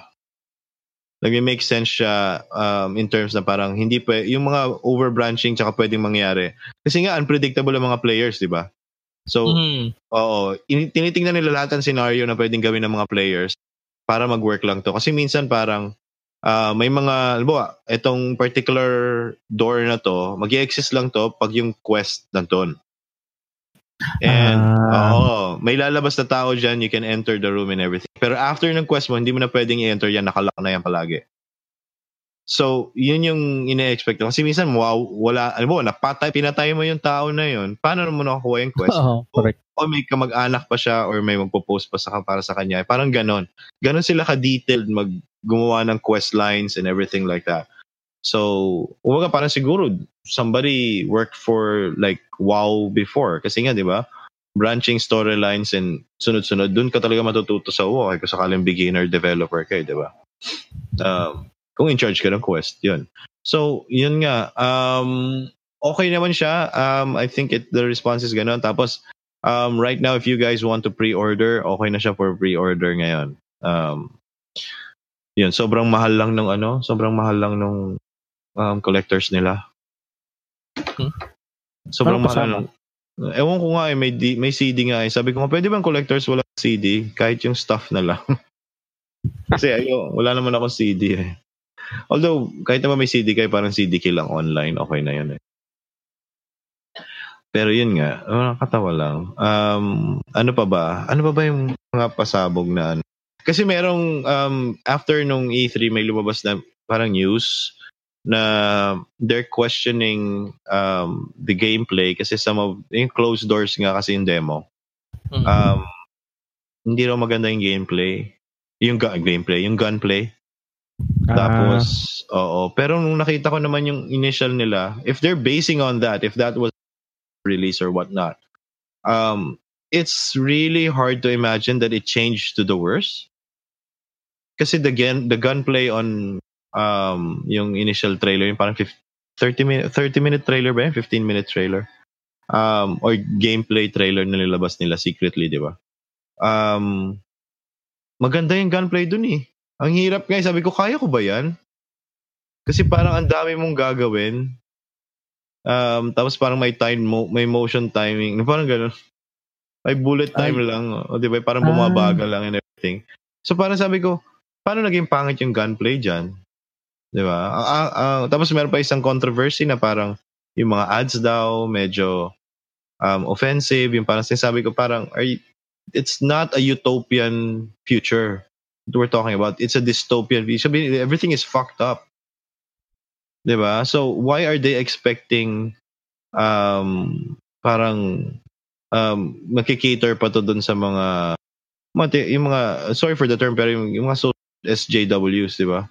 Social justice. Parang, it will not, I mean, me being a defender of feminist rights and everything like that, pero I wouldn't expect it on a game like this. This is a dystopian nga, dystopian future nga eh. Fucked up world nga to eh. Diba? Ang game lang dito, cyberpunk lang talaga yung theme. Yun lang. That's futuristic. Yun lang. Pero whatever it is, it's the worst type of diba? Parang, hindi, ba't din nyo question yung capitalist agenda nung game? Diba? Parang, questionin mo yung capitalist agenda nung game, pero wala kang problema sa capitalist, ang gusto mo lang hindi ka ma-offend. Huwag ka nga. Diba? Yung parang, diba? Parang let the game be the game. Kasi, I mean, I'm coming from this because may isa pang problema is yung lumabas din sa E3 is yung bagong game ng Call of Duty Modern Warfare. And it's just being called Call of Duty Modern Warfare right now, but it's the continuation of the series, I guess. Or whatnot. I'm not really sure what the timeline it's covering. Pero they're saying it's alam naman natin ang Call of Duty is realism, di ba?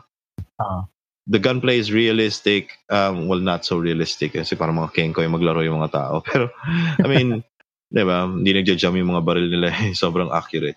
Pero yung realistic in a sense na parang they always aim for realism. The Call of Duty series is always aiming for realism.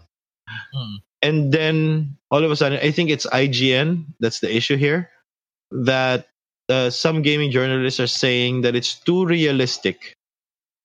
That that some of the storylines are not supposed to be in the game. They're comparing it to what the controversy before. Remember the No Russian scene? in Modern Warfare 2, where you go to an airport. You're an undercover, parang CIA, I guess. Para ba sa undercover ka doon sa main antagonist. Tapos, they just instructed you, remember, no Russian. And then they went to airport, and then they opened fired on the civilians. And as part of the gameplay, you're supposed to kill them, the civilians. And I mean, on a game, I didn't think much of it because I was playing the narrative. Diba? I'm waiting for, ano ba to? I mean, this is it. I'm gonna kill unarmed civilians, yung mga ganyan. There were people firing at us, pero yung mga security guards lang yan, mga handgun. Kami, naka-MG, ano ko di ba? Ganun yung ginamit mo eh. So parang, ang akin lang, parang, are we on that point na parang we're questioning realism versus art? Diba? Is it too realistic for you that it's bothering you? And then for me, then it did its job because that's what it's all about. It's supposed to make you uncomfortable because that's part of the story. Diba? Diba? Ang tanong dun, what are you gonna do about it? How are you gonna feel on your next mission? Diba? Are you gonna be angry at the antagonist or are you just gonna say, yeah, this is just a game? Ang gulo, diba? So, diba? Ganun yung narrative ngayon ng iba na they're comfortable with it. Sana tanggalin na lang yung part na yun. Why? Diba? Let it stand on its own and let it be judged when it comes out. Diba? I'm sure. Oh, sige. Ako, it's more of, does it make sense sa story eh?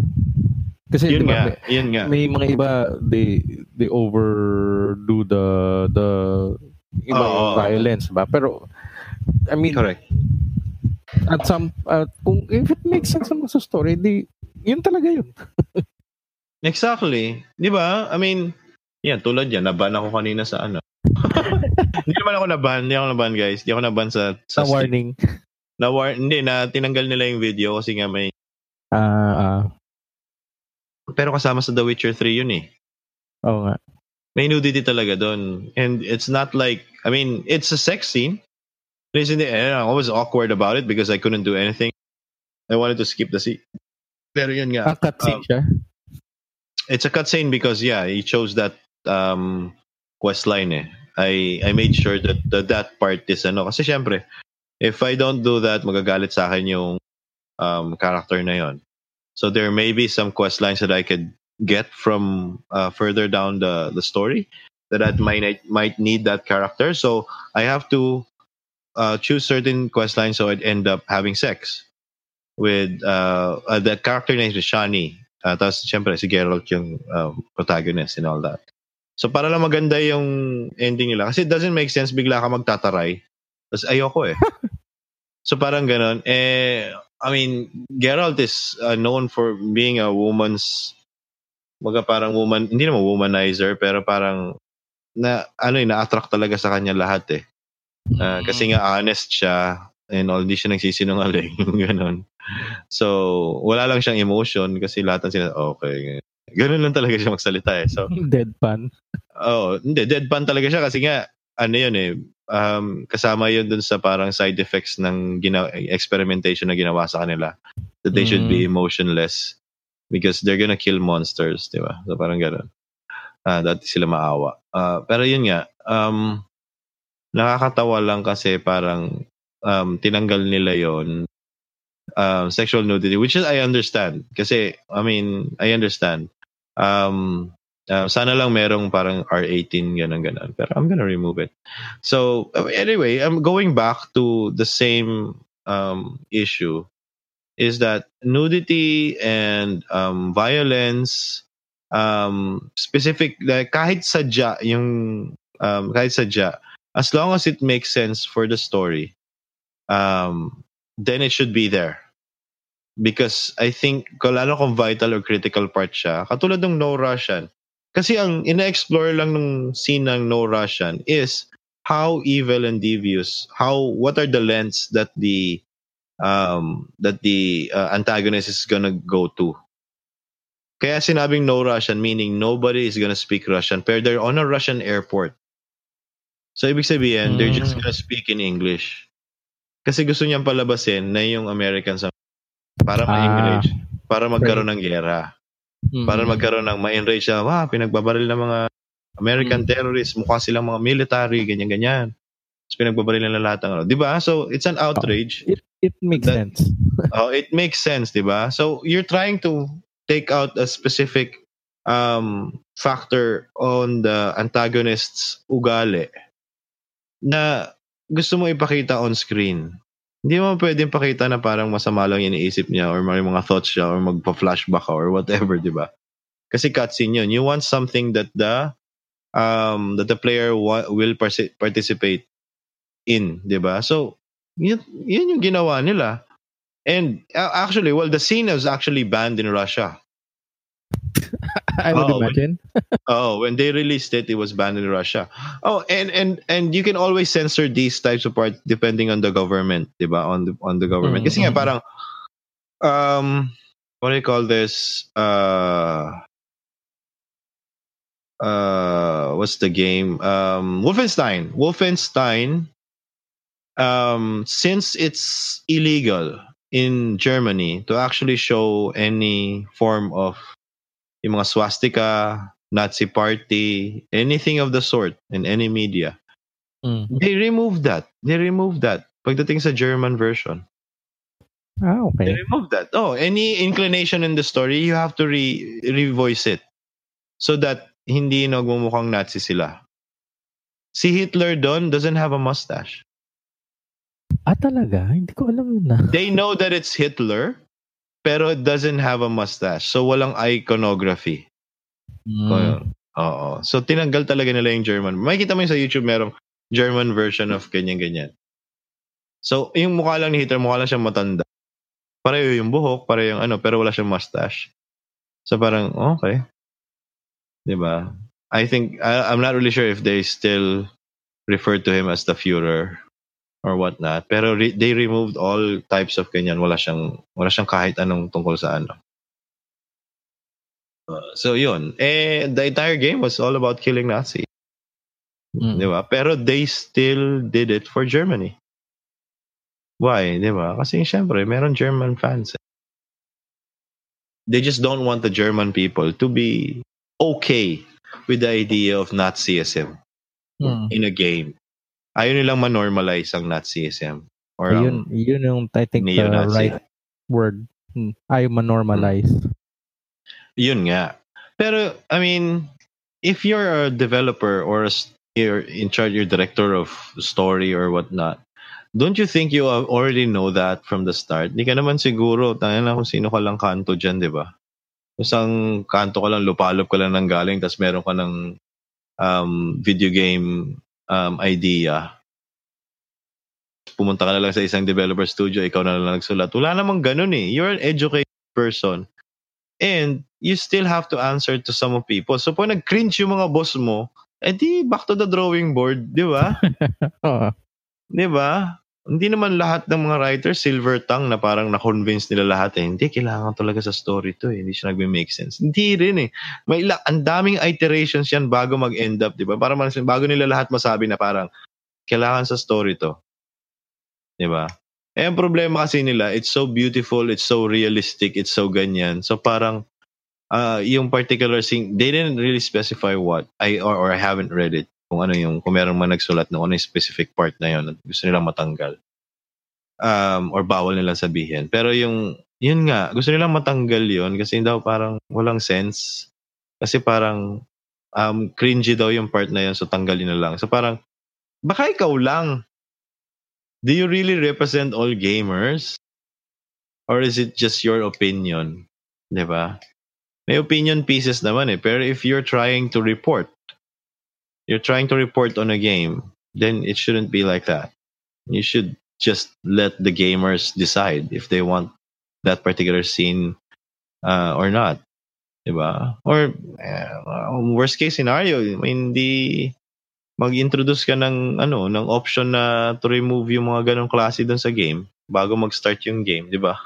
Yung mga ganon naman So yun, saan ba tayo? Wasteland 3 pare. Hindi. Nalos na pala yun. Ano pa ba?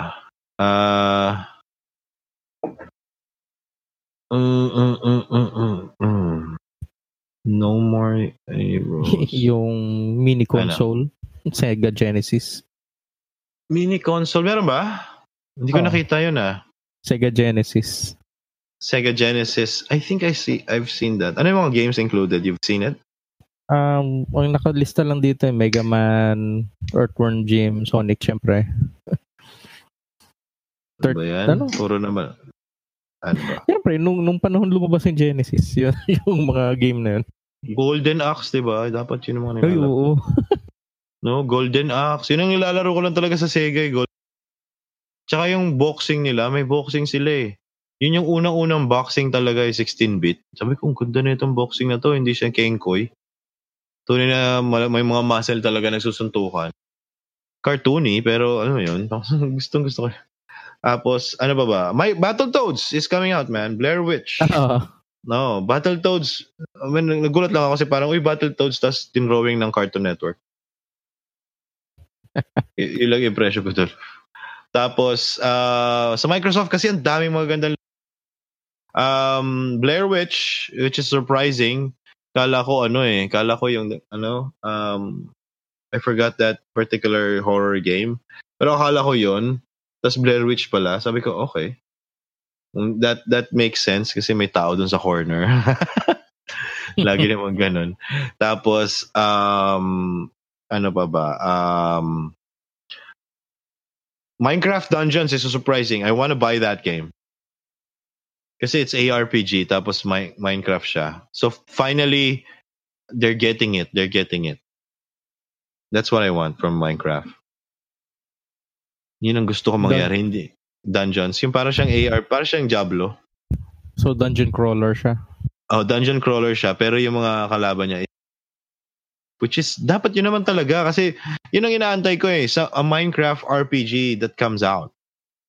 Kasi that's what Minecraft is Yes, it's a building simulation or whatnot. Pero eventually, you go underneath the ground. Lahat ng monsters nandun and there's a story there that no one is still exploring. You just create your own story kasi pagdating sa Minecraft parang nakakatawa lang. Yun. Meron pa isa, parang interesting concept ng game. Yung 12 minutes. Saan yun? Sino gumawa? Ano siya para siyang time loop game. Oo. So, you're trying to change. Parang Groundhog Day na ulit pag hindi mo na ano? Yes. Oo. So, the story is lang parang it's the anniversary of like two couples tapos the ano yun, the girl enters the room tapos yung lalaki yung time loop So, alam niya na yung mangyayari na. Paano mo sasabihin? Kasi I think it's just 12 minutes. So, within 12 minutes, kailangan makapag-escape kayo. Go to the next. And nakakatawa doon kasi yung antagonist doon na kumakatok na kunyari police officer siya pero hindi pala, assassin pala or something. Kamukha ni Agent 47 sa Hitman. Kasi nakasuit siya ng itim tapos kalbo siya. Top down yung view. Top down yung view pare. So para sabi ko siguro same universe to. Kulang na lang barcode. Oo. Hindi ko makita yung barcode dun kasi top down tapos yung parang yung graphics sa iba Wala mga faces, yung parang ganun na graphic. Ayun, ang dami maganda sa Microsoft na libas kasi nga doon pinakita yung Cyberpunk, 'di ba? Borderlands 3. Tsaka yung Outer Worlds parang hindi ko gusto bigla. Ano yung Outer Worlds nga ulit? Yung Outer Worlds is yung the makers of Fallout Vegas. Obsidian, I guess. So yun, the makers of Fallout Vegas and they're making their own take on parang futuristic world na gano'n na parang ano din, parang Fallout din or whatnot. Pero space lang yata or something. Outer Worlds. Pero parang nakita ko yung gameplay, hindi ako natutuwa. Parang sabi ko, corny to. Corny to, hindi ako natutuwa sa inyo. Pero yun nga, aside from yung mga interesado lang yung Ghostwire Tokyo, yung mga ganyan. Wala talaga akong wala akong inaabangan talaga sa kanila ngayong E3. Wala yung masasabi ko talaga na yun nga, yung Watch Dogs Legion, okay lang. 'Di ba? Kasi feeling ko mamamatay kaagad yung playability ng Watch Dogs Legion pag natapos mo na. Hindi siya ganun kasi parang XCOM. Pag natapos mo na siya, you're only forced to like replay it for the harder versions, yung mga ganun na lang. Pero it's the same storyline. So you're gonna go through the same storyline. Wala kang chance para i-expound pa or pahabain pa yung game kasi by the end, almost mid-game na, mahirap nang kumita ng pera. Tapos mahirap na rin yung pag sa campaign map niya, mahirap na So kailangan mo na talaga putahin yung mga main missions para lang mapadali yung game. It also finishes the game so parang mahassle. Ano pa ba? So yun nga. Pero gusto ko lang siyang i-try kasi mukhang nakakatuwa siya. Gusto ko maramdaman yan. Gusto ko mag-recruit. Ayun. Ano pa ba? Wala na Otherwise, Ghost Recon Breakpoint, I'm excited about that. Pero it was announced before E3. It was shown before E3. So, I'm excited that first and finally, there will be survival elements pagdating sa isang shooting game. Not comparable to like PUBG or whatnot. Pero I'm to a point, syempre. Oo. Pero yung naglilimp ka sa battlefield, yun talaga yung gusto ko Kasi kadalasan health bar lang di ba? Health bar lang pero kaya ko pa tumakbo Di ba? Parang saan mo nakuha yung energy samantalang sa mga kahit anong movies lang Not exactly, I wouldn't know sa real life. Pero yung sa movies lang di ba? Tamaan sa paa, di ba? Parang, medic. Di ba? You need to patch that person up para makalaban siya. And even then, parang wala na. Parang 50% fighting capacity na lang siya, di ba? Kasi masakit yung, tama sa kanya Ayun. Pero dito, at least, mapapakita nila kung gaano kahirap mag-recover. Palabasin nila siguro ng mga,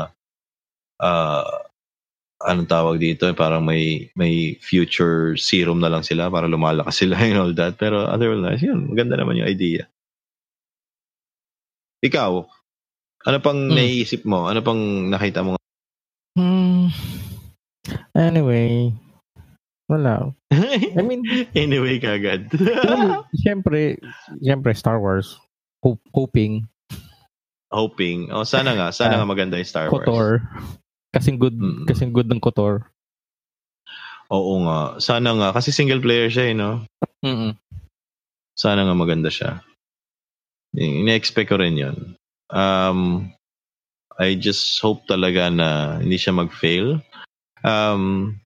Kasi for me, if it fails, if it's like a 30-hour gameplay, if it's like a 30 to 90-hour story, hindi ako natutuwa sa ganun. Kung palalabasin nila to na parang ala Dragon Age or whatnot, branching storylines, sa maraming worlds, sa maraming planets, yung mga ganyan. Tapos talagang pupunta ka doon para lang matapos mo yung story just to find out what you were looking for. Not just to go against the Empire in itself, but to also help out other people. Then it should be an interesting, it should be an interesting story. Kaya lang kasi etong mga developers na to, they're not known for long storylines Well, siguro this time around kasi they learned from they learned from Planetfall 2 naman. So what am I saying? Ano to? Battlefield? Battlefront. Hindi yung game nila. Titanfall 2. Titanfall, Planetfall 2. Titanfall 2, they've learned from it. Kasi nga mas maganda yung story ng Titanfall 2 versus Titanfall. At saka may sila with Lucas, ba? Yung story group ng Lucasfilm. Maniwala ka naman magbibigay. Hindi. Required na yun sa lahat ng hindi. Meron silang siguro, meron silang sa EA naman kasi. So, meron silang fact checker. Pero how you're gonna bring the story, I think it's pero I mean At least. If they're just developing the game, the systems, and how it's gonna look, then siguro nga. Diba? Okay yun. Mahilig naman ang EA sa mga storylines eh. Diba? Kahit nga walang kwenta na yung story eh. Diba? Wag lang sila mapapagod. I-release nila to wag nila i-release to ng mga 2020. Yun lang mga 2021. Okay na yun. Payag ako. Kasi tagalan nyo talaga. Kasi ang dami nyo ng sablay. Diba? Sobrang dami na nilang sablay talaga. Kailangan nilang talaga investor dito. Talaga nagpo-pull out na ako eh. Diba? Nabigay ko na lahat ng pera ko sa CD Projekt Red. Diba? Sayang lang talaga. Sana lang ayusin nila. Yun. Ano pa ba? Ay, Microsoft Flight Simulator, man, it's back. Talaga? Oh, I mean, ngayon kasi, ang ganda ng sinabi nila is because it's satellite photos. Sabi ko, paano? Pwede ka kaya lumanding sa Pilipinas? Ano kayang itsura ng naiya? Kasi syempre on a plane, if you land if you've flown a plane, you land on NAIA, you can just see one version of it, diba? One side and all that. Syempre 3D to eh, so makikita mo yung buong kajulugan ng Metro Manila doon, ano? Hindi mo makita yung runway. So yun lang. I mean, kasi ngayon satellite talaga, so talagang tunay na na mga landscapes. Kinuha talaga nila sa satellite photos eh. Uso ngayon yun eh. I forgot what it's called, pero sa mga ray tracing technologies, uso ngayon yun eh. Yung kukuha ka isa-scan mo yung isang, meron silang ginawa parang demo for ray tracing that they scanned a particular rocky parang place dun sa sa Iceland. Tapos yung itsura niya tunay na talaga. As in talagang totoong rocks. And the thing is, since you've transported it's a scan copy, then you can move the rocks around. So yung hindi mo na kailangan i-render or gawin ka ng digital artist para gawin yung mga rocks, tunay na rocks and everything. Sila talaga in-scan na nila yung buong area. So parang talagang tunay na. Papatungan mo na lang talaga ng mga CGI. Yun na. Tunay na pelikula na. So isipin mo kung ganun yung games. Which is, I think, I don't know if Hideo Kojima did it. Pero ganun yung mga landscape niya, you know? Diba? Pero let's talk about that. Gusto mo pag-usapan yun? Kasi nagiging totoo na yung theory ko, pare. Ano? Di ba yung theory ko? I think I mean, my ultimate theory on how the game, kasi sabi niya, it's brand new. Ano yung kay Hideo? Okay, Hideo. Itong Death Stranding. So, ano sa tingin mo? Kasi ngayon, medyo may konti ng fleshing out of what the game looks like. And what you can do in the game, di ba? Parang yun ang pinakita nila dun sa sa mga trailers and everything. So, ang akin yung I think they would be disappointed lang. Sana lang mali ako. Kasi it's gonna suck, man. The game is gonna be good, pero the overall scenario is gonna suck. So, yung iniisip ko nga kasi para kang UPS. Delivery guy ka lang. Oh, delivery guy ka lang. And you're working for this company that's trying to rebuild civilization. Or part of rebuilding civilization, di ba? And eventually, you become the pinnacle of rebuilding. Kasi ikaw yung magiging hero doon, ikaw yung magiging rason kung bakit na-rebuild yung humanity and all that. Under siege from these aliens. Kasi parang lumalabas doon, parang under siege tayo ng aliens, di ba? So parang they rule and we just live on pockets or everything like that. So we avoid certain areas kasi nandun sila. So, yun yung iniisip ko eh. Parang, so yun yung mga quest lines mo. Point A to point B. Tapos oo. Kasi yun talaga yung hawak niya. Tsaka yung mga, nakita mo yung mga weapons niya, parang may ladder ka para lang makaakyat ka ng mountains. So parang sabi ko, ay, puro utility ka. Tapos binigyan siya ng, I forgot what the term that they have there, yung parang, may baby ka. Bridge baby, di ba? Parang bridge baby. Para lang, ano ba to? Para ma-detect, di ba? Para ma-detect mo kung merong ano. So parang, yun. So, level up ka na nun. Oh, pwede ka na kumuha ng bridge baby. Tapos para mas madali mo ma-detect yung mga, i-deliver mo pang point A to point B. Tapos siguro parang mga resistance kayo. So, ikaw yung nandoon. Pero, never mo siya nakita talagang lumalaban eh.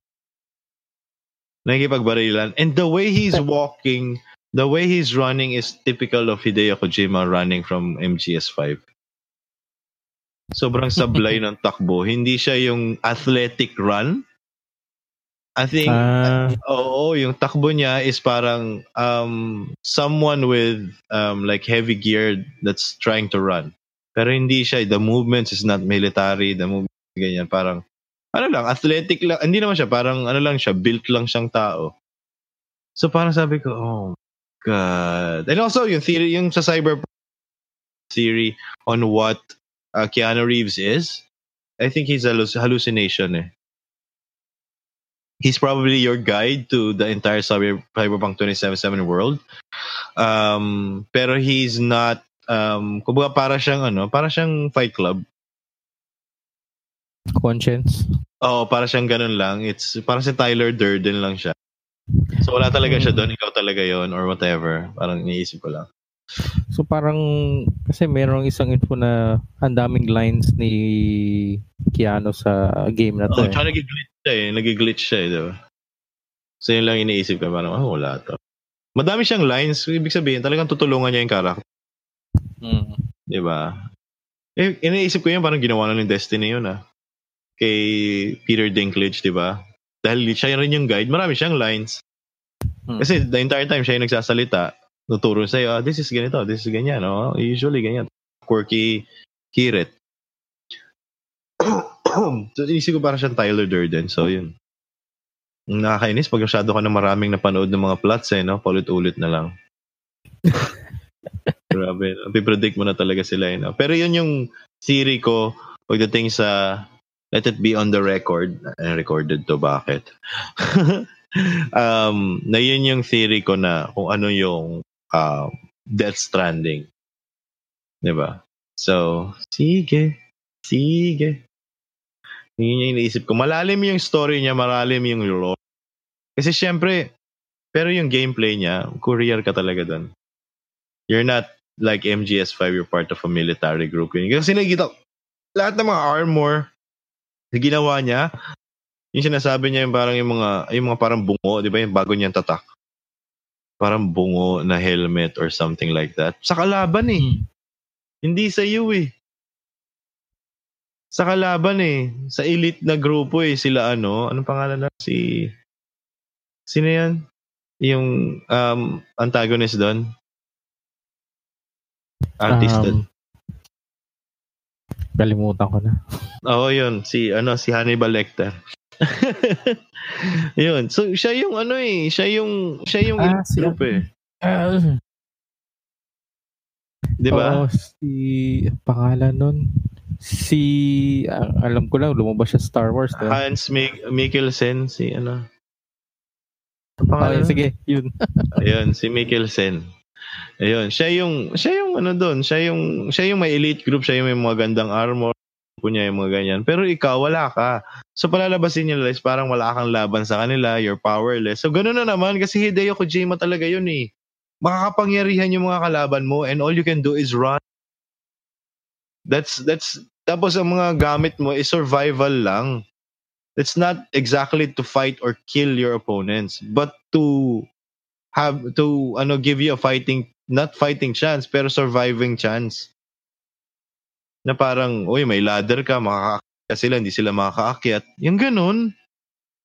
Diba? Tapos may pandetect ka sa kanila, nadidetect mo sila, so alam mo kung tatakbo ka na malayo. Nag-i-sneak ka pa doon, pinakita. Kaya pwede mong gamitin yung grass para mag-sneak-sneak. Diba? Kaya lang yung naglalaro doon sa biglang tumakbo siya eh. Nakita siya sa line of sight eh, syempre. Ban. Pero yun nga, sneak ka lang, ganyan, so makikita mo sila, kung yung mga aliens na yung lalabas sa woods, ganyan. Ay, nako, sabi ko, sana hindi masyado. Pero sa tingin ko, malalim yung story. So, ikaw magiging you're our only hope na courier na ganyan. So, inisip ko, sabi ko, siguro yung entire plot to ng The Postman. Oo, yung parang ayaw naman talaga niya maging postman. Nakita lang niya yung parang sinuot lang niya yung damit. Diba? The reluctant hero. Ano no? Reluctant hero. Oo. Kasi syempre si Norman Reedus yun eh. Paano ba yung acting niya? Hindi naman siya glorified, hindi naman siya parang si Chris Evans, di ba? Hindi siya parang hero type eh. Anti-hero palagi yung role niya eh, di ba? Na parang troubled person na ganyan. Itsura pa niya. Hindi pa siya binago ng itsura dun sa game. Oo nga. Yung itsura niya, magulo pa rin, oily, ganyan. Kala mo si Severus Snape eh. Diba? So, yun yung iniisip ko sa kanya na parang hindi niya man talaga siya yun. Nanggaya lang siya. So, parang di ba yung rin? Ano yun? Maraming reluctant heroes na nagiging nagiging hit, di ba? Parang yung Pandora. Ano to? Yung Avatar, di ba? It was not supposed to... Nakalimutan ko na yun. Ano? Yung Avatar is not supposed to be him. The only reason why he on Pandora is because his twin brother died. They need his DNA to continue the suit.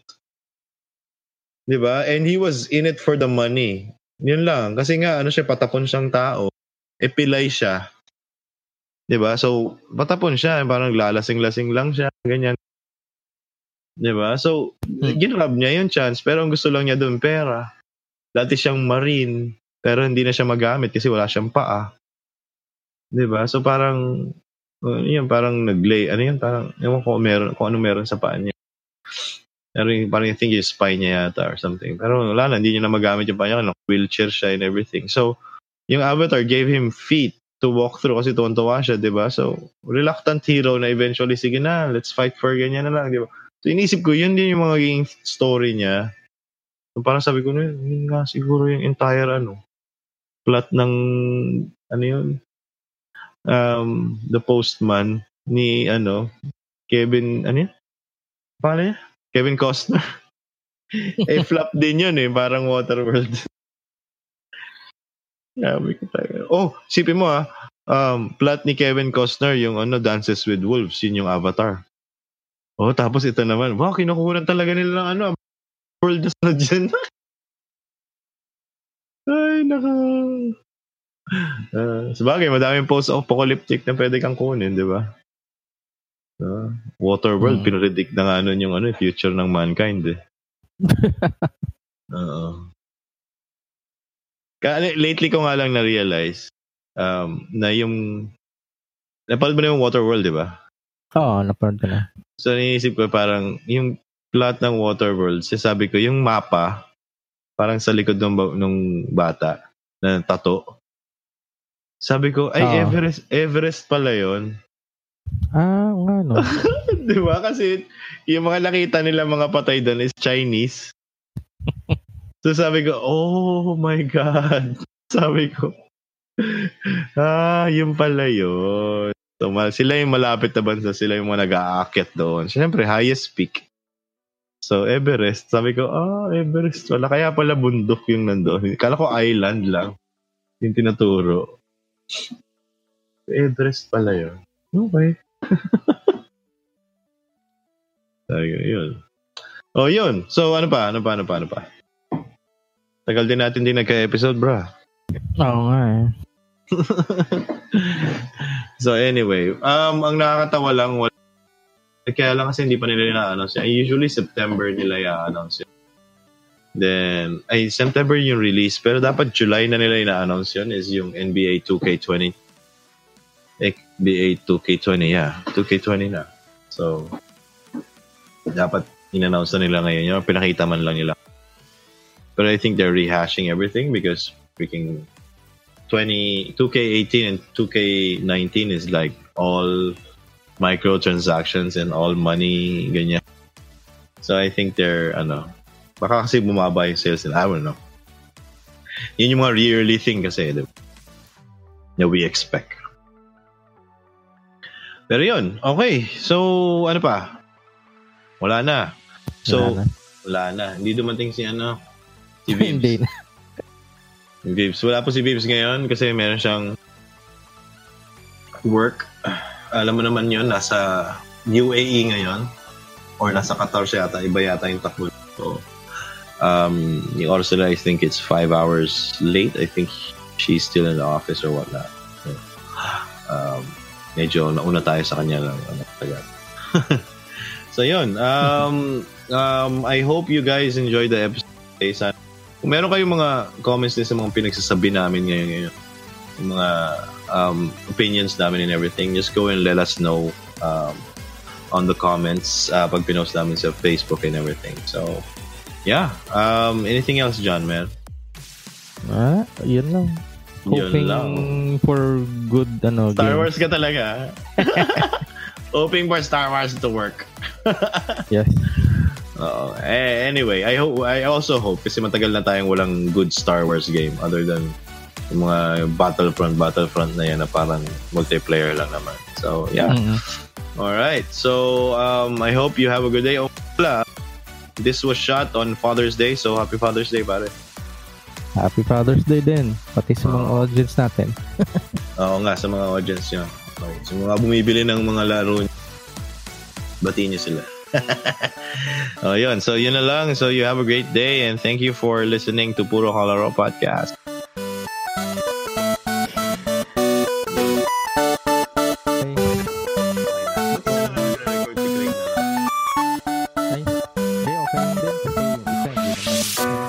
Dito talaga siya nagre-record. Reliable naman to eh. Anyway, pag bunso ko biglang Gising. Oo, hindi daw siya makatulog. Okay, sige pare. Okay. Sige, See you, pagaling man. ka.